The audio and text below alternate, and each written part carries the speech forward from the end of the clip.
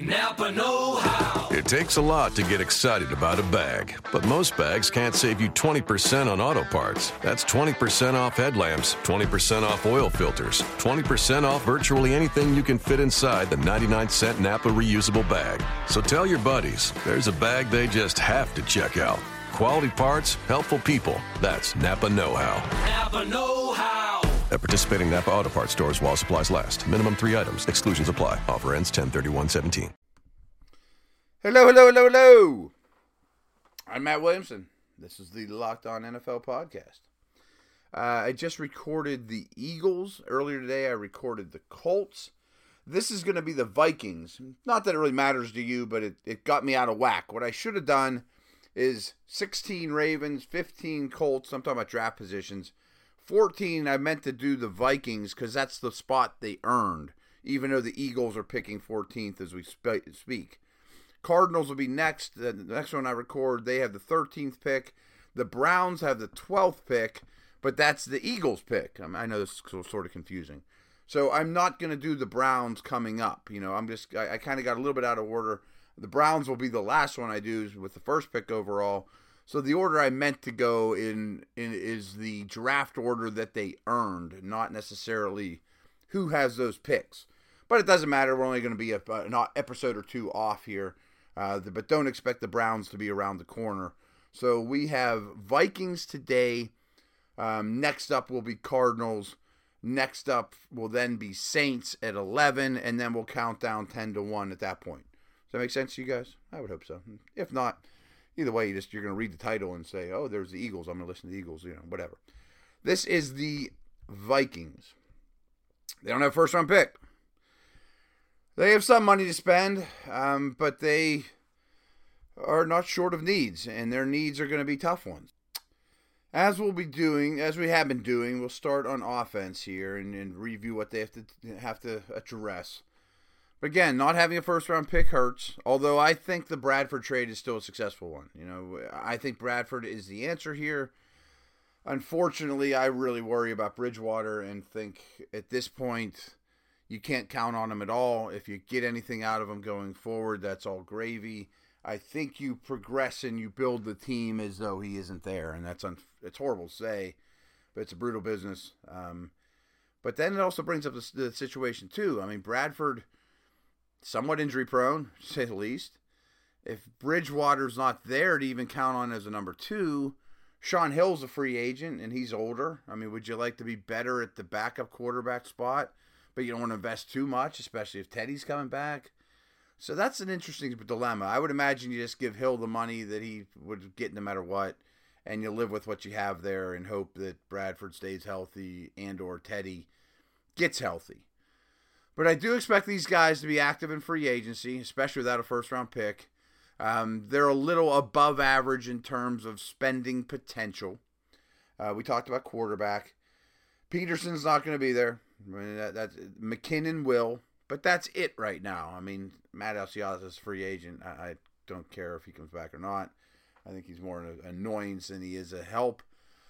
So they need a number 1 back. I mean, for sure. They had no running game at all last year, and you don't have the luxury of the first-round pick there. So, it's a really good running back draft, but is this going to work out for them because of their other needs? I mean, can their first pick in the draft can be a running back? I would think not, considering how else the status of this team is right now.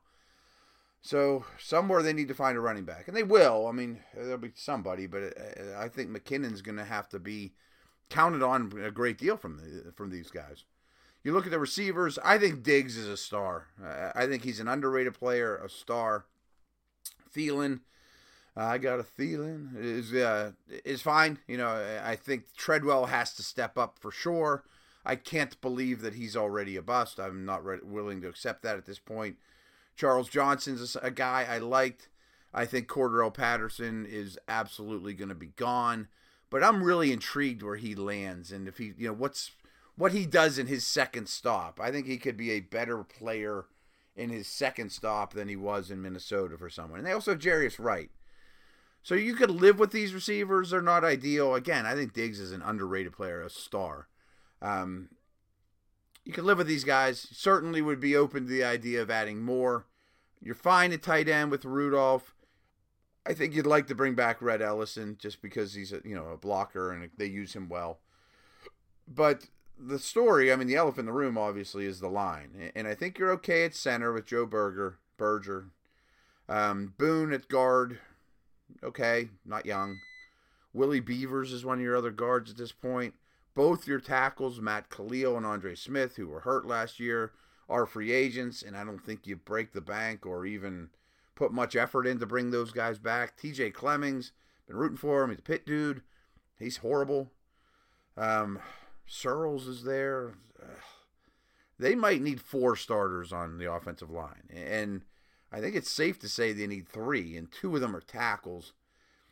I would think Zimmer will go after Whitworth in a huge way, probably Zeitler, or, I don't think you get both of them, but, both Cincinnati connections. Ricky Wagner, I think, would be a target. And early picks.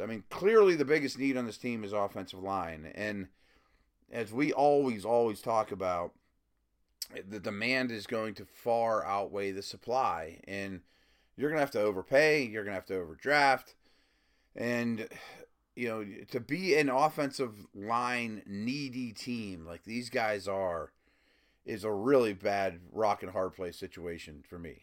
To me, that's why I mentioned, they need a running back. Yeah, they need a receiver. Of course they do. Especially a running back, a big one with Peterson gone.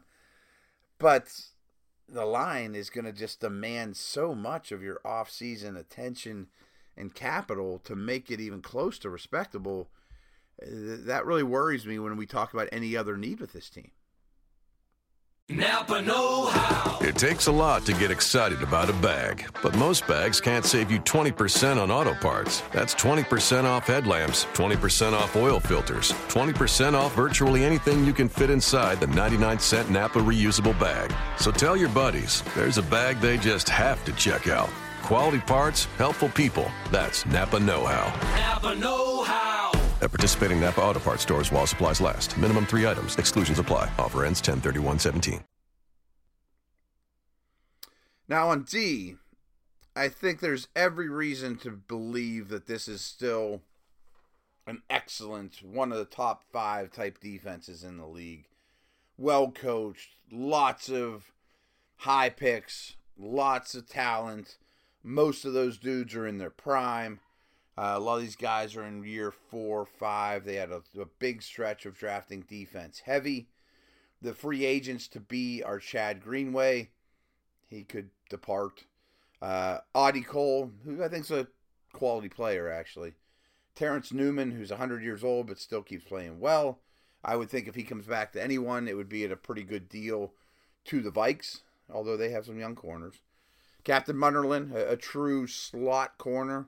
Could see him moving on, but, these aren't huge losses. You need to add some reinforcements to make up for them. There's been some talk that Sharif Floyd could be traded. He's entering a contract year. Linval Joseph, in pairs with Floyd, and what should be a little bit better than it is defensive interior. I like Joseph a lot. Thought he was better 2 years ago than he was this past year, but big-time run stuffer. Floyd they need more from, but maybe he get a breakout type year going into a contract season. Tom Johnson's a quality rotational dude for these guys. They're very good at end. Griffin, I think, is a borderline star. Robison's best days are probably behind him. Here's a prediction. Daniel Hunter.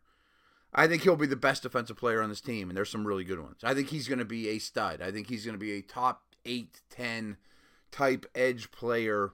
Well, if we talk, this time next year, I think he'll be a household name and a total stud. Daniel Hunter is a name to remember as a guy that was really good this past year, and I think is ready to take yet another step. Stud.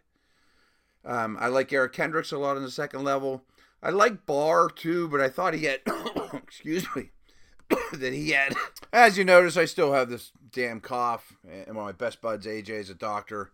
Basically said everybody has it, and he's like, yeah, I give you an antibiotic for it, but it really won't do anything. I'm just going to live with it, and it's going to take a while to get rid of. So that pisses me off, and the more I talk, the more the cough comes out, which is wonderful for my line of work, and it's heavy, it's all lungs. But anyways, you guys don't care. That's all good. Anyways, I like Hendricks. I like Barr. Barr started the season strong, and then I thought he really faded away. And he's interesting to me because he was a running back at one point, which is bizarre because he's like 6'4", 6'5", 240. I thought coming out of UCLA, he was basically a pure 3-4 outside linebacker. They use him off the ball a lot. I think he'd be better served, closer to the line of scrimmage. He's not the most physical guy, though, to secure the edge. He is a really good athlete, but he's kind of an odd case. And right now I thought he was coming off a little bit of a down year. Wouldn't shock me if he was battling an injury or something that we didn't all know about. I don't think he needs to be replaced or anything, but maybe you consider how you use him a little bit differently. But all in all, their front seven's quite good. I mean, that's not a problem. Even without Greenway, even without Cole, and I think you'd like to bring Cole back. Secondary is really good too. I mean, I think Xavier Rhodes is now a true number one corner. I think Waynes has some.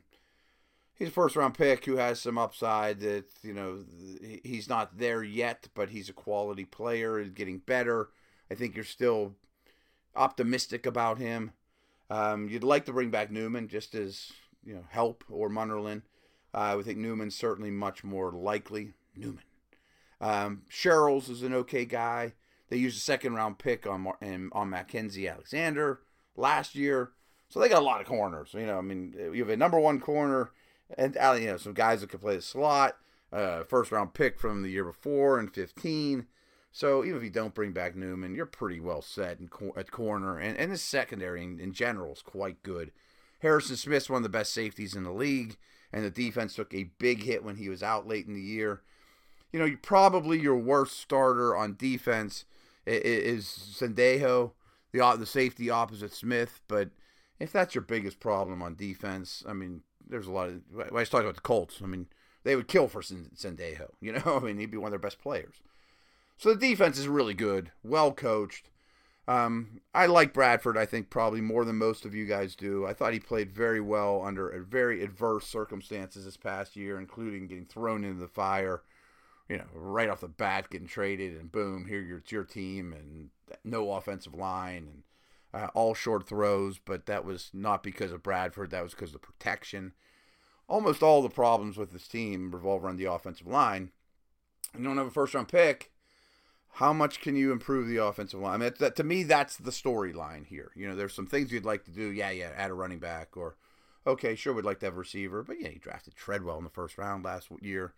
How much line help can you get in here to make an immediate impact for this team? That's what we got to look at with the Vikes.